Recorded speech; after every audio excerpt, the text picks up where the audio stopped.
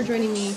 I've got my friend here, Angus Robertson from Chief Outsiders. He's a partner and fractional CMO, and I'm really excited to dig into his expertise in SaaS and some of these emerging markets that he's involved in. Angus, thanks for joining me. Thanks, Valerie. Great to be here. Yeah. So why don't you tell a little bit of background about your expertise and your angle in the fractional CMO role, just from your expertise and your background there. It's a little unique and a little specialized just based on your background. So I'd love to hear a little bit more about that and share that with our listeners. Yeah, absolutely. So as you said, I'm with Chief Outsiders and I'm one of 100 fractional CMOs. And we span across B2B, B2C, and a number of different disciplines on the marketing side and a number of different industries. For me specifically, it's very much B2B SaaS. I've clearly found out that that's where I live. And over a little more than 20 years of operational marketing, I've spent most of my time in product marketing and then SaaS demand gen. But B2B SaaS is my world. Your bread and butter. Yep. Well, and SaaS is in hot demand. I mean, it's one of those areas in just tech and business at large that I feel like is there's a new SaaS company popping up left and right, and really great resources and problems that SaaS companies are solving. So, how have you seen marketing shift from when you first started working in SaaS to where we are today? Have you seen a big shift in things? Yeah, it's interesting. When it comes to SaaS, I think my understanding and my ability to run a marketing playbook for SaaS has improved. But I think a lot of the fundamentals are still there. This idea of product-led growth and the amazing LTV and CAC that you can achieve, and recurring revenue with these gross margins that are over 70%. So I think one of the big areas I think is so important that a lot of companies don't focus on and still struggle to focus on is getting that product market fit and go-to-market model right, even for a SaaS business. Because if marketing doesn't have that air cover and that understanding on the product market fit bets and ICP, and then also the go-to-market model, then you end up just running around doing a lot of different tactical things. I think to answer your question specifically, one thing that has dramatically changed has been just the shift to digital. So I think about all the outbound activities folks can do with phone and email, and then of course, all the events, et cetera. But the shift from those events and outbound type activities to inbound has only accelerated over the past 2 years. It's a lot more competitive in that space too. Yeah, it's interesting. We were talking about this before I hit record, but my husband works in SaaS, and so I've seen him from more of the BI operational data side of things, and the conversations he's having with the marketing teams. But I also have observed before COVID hit, he had a local job. It was a local SaaS company, and he could work from home if there was a snowstorm or, right, some weird thing going on. But now his job is 100% remote, and they're now dealing with these remote teams. I'm curious to see from your perspective on the marketing side, how have you seen SaaS companies shifting and pivoting, using that coined word pivot, but how have you seen things change from your end of things as from the marketing end of the SaaS company operations? I'm embarrassed to admit I was somewhat old school in my mindset and how I looked at things. So when the pandemic first hit, I was looking after sales, marketing, customer success for about 50 people. And I felt pretty strongly about having folks in the office and just that ability to work together, that energy, that ability to collaborate. Mm-hmm. But then we all started working remotely, and our productivity actually went up So I pretty quickly changed my mindset, and we do regular stand-ups as part of a agile go-to-market, and that was really effective. I think now my mindset shifted a little bit again, and I do think remote first organizations can work. In fact, I do believe they're more competitive. Mm-hmm. But I do think also having some kind of face-to-face connection every once in a while is valuable, just for building culture and that sense of team. It's really interesting. I was a fractional VP of demand gen for a fairly large company, about $500 million in revenue for 9 months. And I met them once. I was remote the whole time and I met them once. And it was after about 6 months that I first met everybody. And it's a really strange feeling meeting people face to face, because you don't have you recognize everybody right away, but the sense of dimension and how tall people are and just the energy they give off, you don't, it's just, there's a big difference. And it's fun to connect to that way and go have a coffee with somebody and, get in a car and drive somewhere.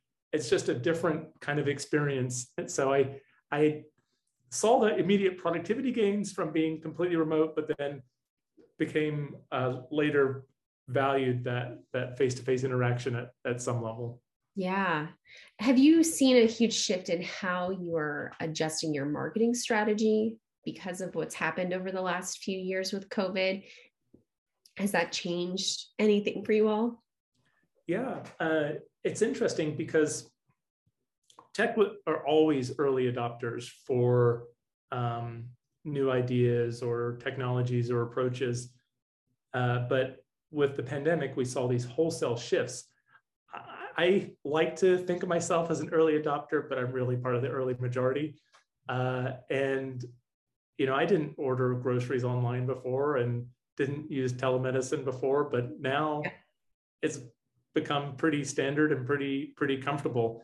So we've seen one of my clients sells into the world of K through 12, who can be fairly traditional in what they like to do, but through the pandemic, they had to start using remote classrooms and a lot of tech and that sort of thing.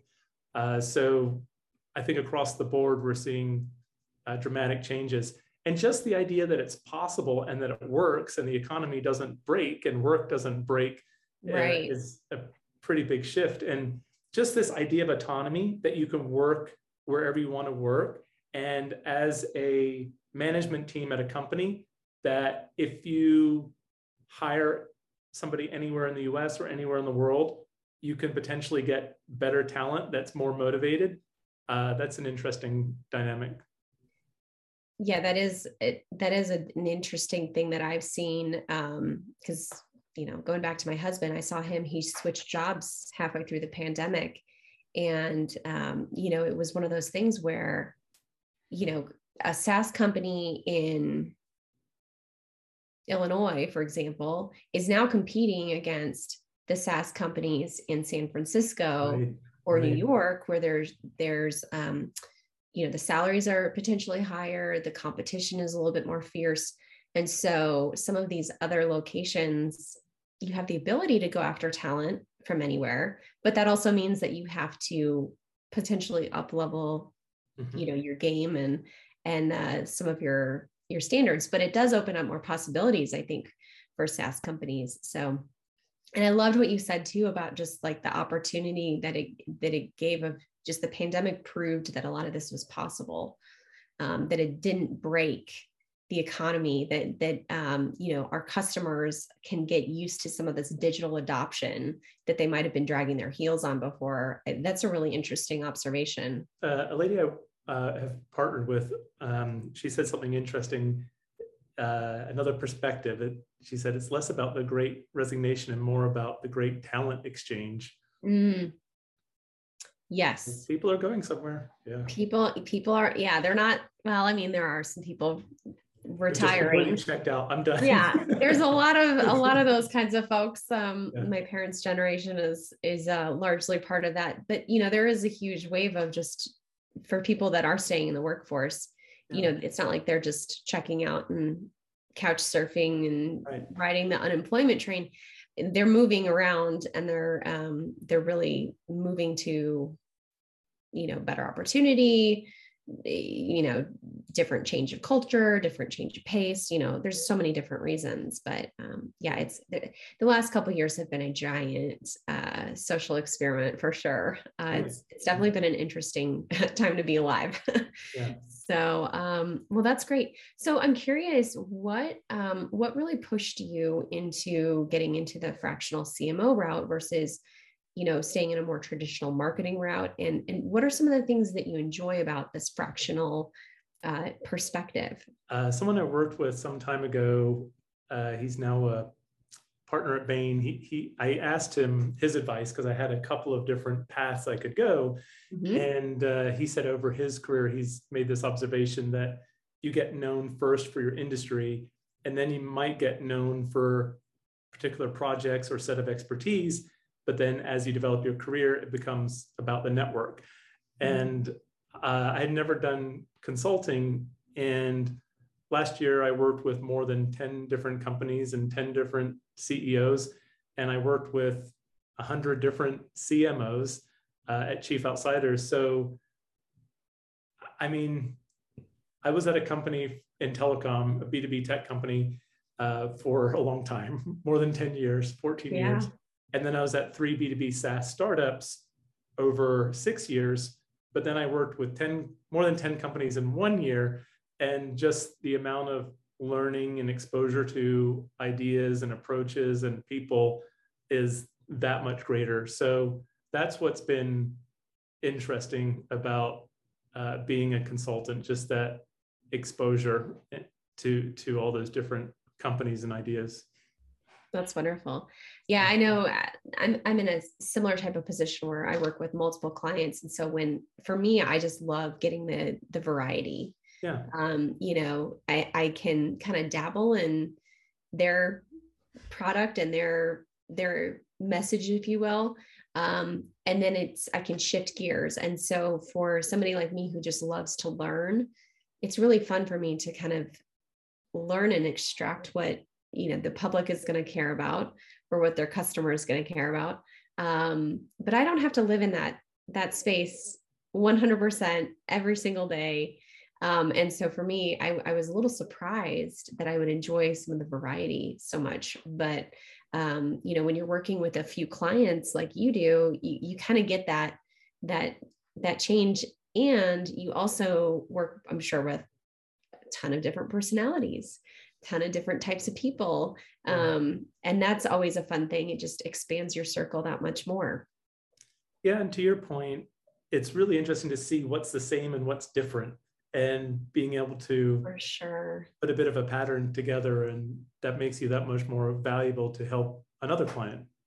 Well, yeah, I mean, because you have all of these experiences and, things that work with this SaaS company. So then when you start working with another one where maybe the product is different, but the sales process and the marketing communications around it is just very parallel. You can say, look, like, I know this works here. It's an easy parallel to put it on, in place for another client. So,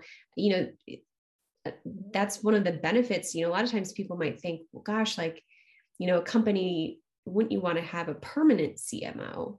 But there are some major benefits to having somebody like you who has that deep knowledge, but you also have the experience with multiple different scenarios that you wouldn't get with just somebody who's entrenched in just your product. So I'm curious for you, like when it comes to like getting a win in marketing, what are some things that you're seeing are really some foundational basics that have helped you and your clients get those really good marketing wins? Yeah. At a high level, I think about pretty much the same things. I like to think about outcome marketing. So if you have a set of activities in a certain sequence, that you're going to yield certain results. And that's always possible to a lesser or greater extent. And within that, I think about three elements: product market fit, campaigns, which is really content and channels, and then an agile approach, which incorporates test and iteration, but also the metrics to see how you're doing. And bringing all those together will make the difference. But at the end of the day, I want to make sure that the sales is happy and the management's happy and the board's happy. And for that to happen, you need that level of pipeline contribution. But once you have that pipeline contribution there, then you have a lot of air cover. There's a lot that marketing can do. So it's always a fun place to get to, because then you can focus a lot more on awareness or being really innovative with your campaigns, or how you engage your personas and markets, or building out a community. So I really look at sort of this standard approach, and then the maturity of the organization I'm working with. Are they completely unknown in their market, or are they really known in the market? And then from a product market fit standpoint, there's a few tactics that really make a difference. That is, are there some macro shifts happening that you can take advantage of? And are there some partnerships you can take advantage of? Just with everything going on this spike in energy costs, I was just considering Tesla again. I was in the Bay Area, and a friend of mine bought his first Tesla in 2014. Yeah. And his car is 7 years old now, and he's still using the same battery pack. And it costs him very little to run that car. Whereas for a typical commuter, it could be $800 a month in gas. Right. But there was two macro trends that Tesla was focused on. One is just the shift in regulatory and social desires around being better for the environment. Mm-hmm. And then also this technology shift. So self-driving, eco-friendly cars that are actually interesting and exciting to drive. I mean, that's sort of amazing what they've been able to do. And they're spending a lot more on R&D than their competitors, and a lot less on marketing, because they're doing something new that aligns to these market shifts, and they can leverage word of mouth because they're aligned to these market shifts and this innovation related to that shift. Yeah, it's like they're doing something worth talking about. Right. Yeah.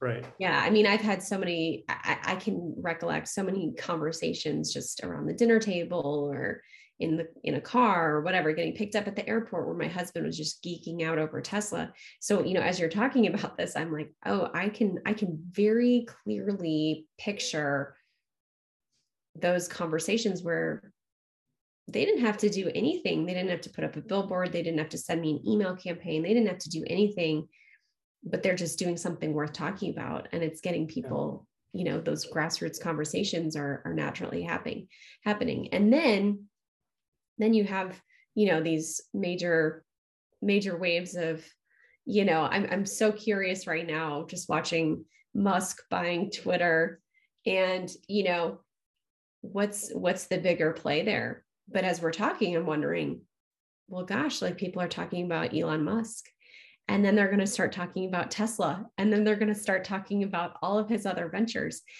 There's a trickle down effect that, Twitter may not be the end game for him. It might be just a one little piece in the puzzle for him, where, hey, people are paying attention to Tesla more now because of Twitter. It's such an interesting dynamic that's happening. So, but yeah, that's it's so important to think. I love what you were talking about, of just getting back to like some of those questions of like, where is somebody at in the stage, as far as their business goes? Do people know them? Where they are in business is definitely going to affect what their marketing strategy is going to need to be, Yeah. and, you know, how much effort goes towards one piece of the pie versus another. So I love that that's kind of where you're starting from with a lot of these conversations with clients. I'm curious, like when you have had a situation where maybe you guys didn't get the win you were hoping for, how do you respond to that? How, you know, because, you know, with any type of business, SaaS or otherwise, there are going to be quarters where things are lower than you expected, or you know, campaigns don't go as planned. I'm curious, you know, how have you seen the response, and what has been your approach when you haven't gotten the win that you were hoping for? It does depend on your stakeholders. So sales and CEO and management and the board are generally the major stakeholders. And if you're not sort of the permission to play or the and ability just to be there to participate, that pipeline number needs to be at a certain level. And for SaaS companies, those SaaS companies that want to reach 100, I've generally focused on the SaaS companies that are in that growth stage. So getting to 100 million in revenue and that $1 billion valuation. Although now we're talking about some SaaS companies with 35x revenue type valuations. Wow. When 10x was impressive not too long ago. Yeah. But when that pipeline number isn't there, it's interesting because there's there's the number that the bank has, that the PE or VC has, that the management team has, that sales has, and then that marketing has, right? So the number you have and sales have are always going to be tougher, and an individual rep's going to be the hardest off.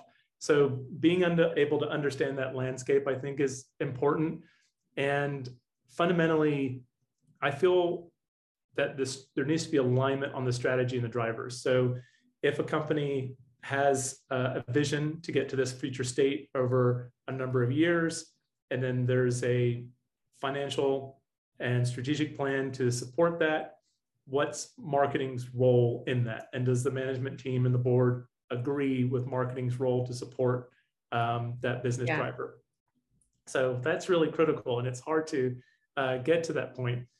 And then if we're not hitting the number of meetings or the amount of pipeline that needs to be achieved that quarter or in that 6-month period, the question is it because there's something fundamentally wrong with our strategy because we didn't get it right, or there's been a shift in the market? Or is it just one of those things that needs to play out?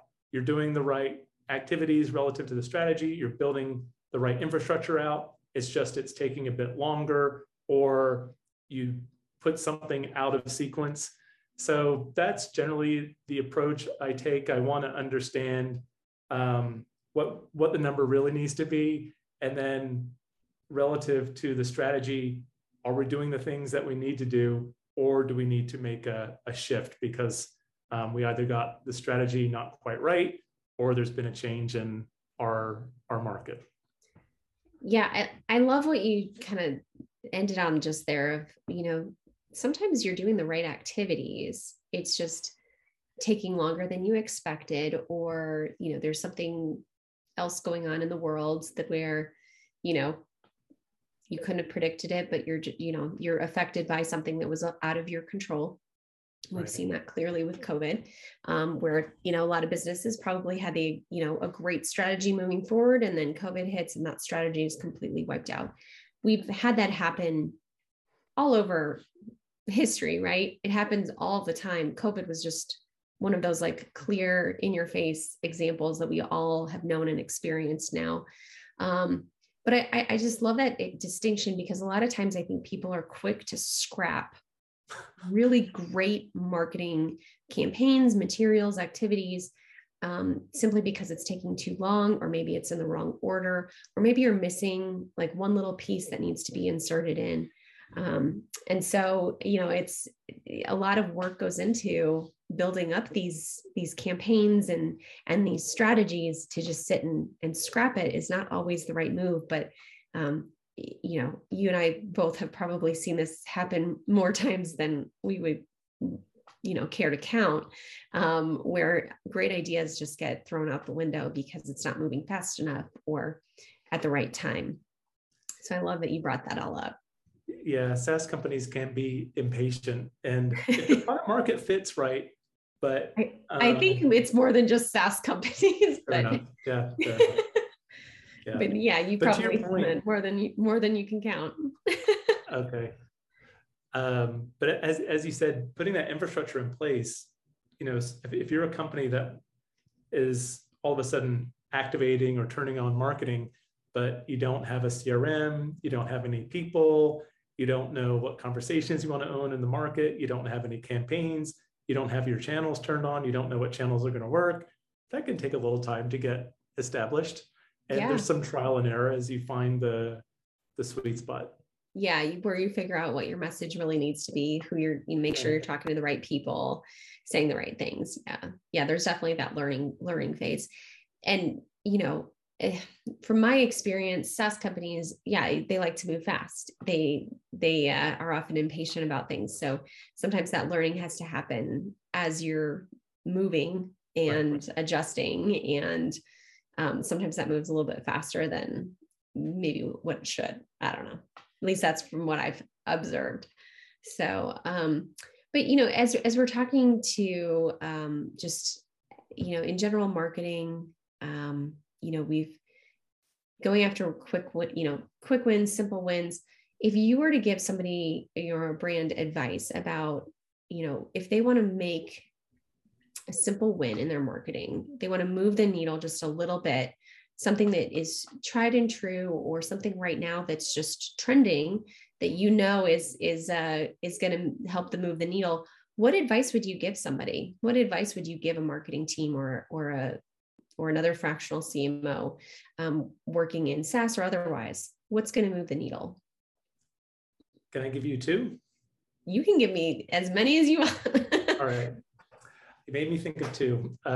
One is something that I was introduced to when I came to Chief Outsiders that I've continued to work on and refine. And I'm now able to do it in just one sheet, but it's pretty much anybody can do it. And that's a digital marketing assessment. So you can use a tool like an SEMrush, and you compare yourself with 3 of your competitors and look at 3 things. Your positioning, and you can just look at the above the fold value props on the 4 websites, and are you overcoming generic self-concept or not? And then the second thing is just the SEO keyword ranking, which, by the way, will tell you what the content strategy is and how effective that is. And then thirdly, are they running PPC? And if they are, what are they getting traction with? And that will illustrate what the campaign strategy is. So very quickly, you get a landscape of your market category and a sense of what's working, what's not working for you relative to your competitors, and where you might be able to navigate some opportunities there. The second is a trend that I've thankfully seen taking off, and I'm learning about it too. And that's just more of an emphasis on customer journey mapping. Mm-hmm. So for so long, especially in SaaS, it's all about new logos, new logos, new logos. But if you really understand the stages that the prospect and the customer go through over their entire life cycle with you, what those touch points are, what the activities are with those touch points, and who the owners are and what the expected experience should be, and then segment your customers relative to ICP and non-ICP and their levels of adoption, you can absolutely improve the customer experience and improve your ability to do referrals. At the end of the day, that's such a scalable way to achieving growth. And it's, as you were saying earlier, a lot of companies want that quick fix and it's all about the new logos. But if you don't have your customers out there championing for you, that's only going to get you so far, because you're going to have churn. Yeah. Well, it's, first of all, I love both of those tangible takeaways. So thank you. Sure.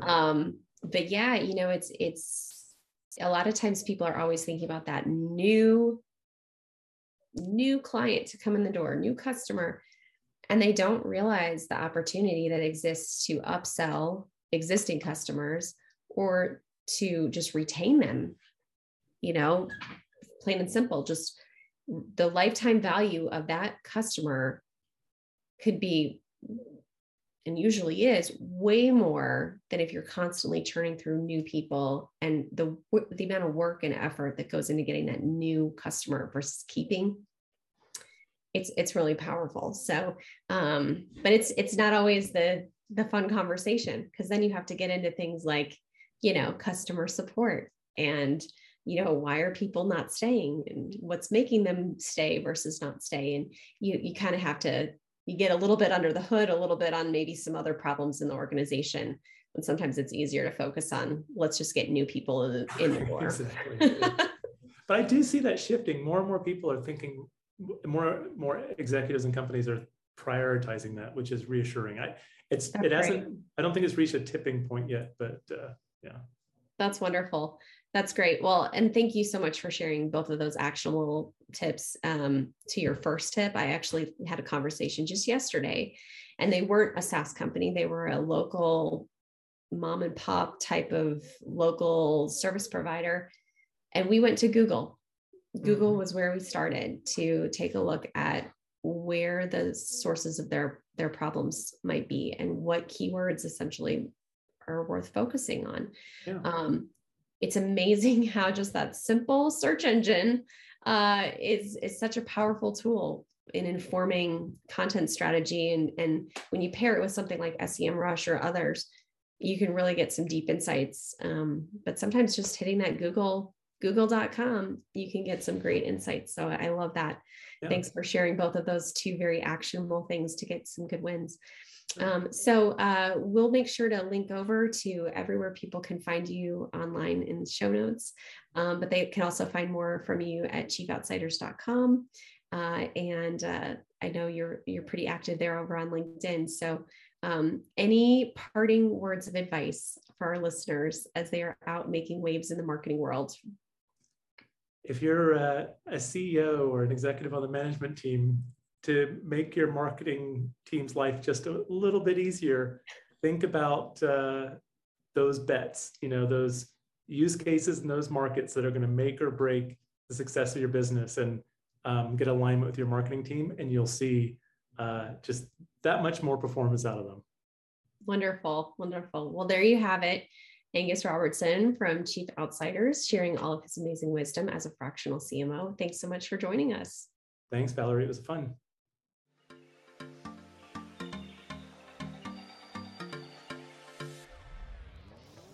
If you liked what you just heard, please hit subscribe to make sure you don't miss any of our future episodes.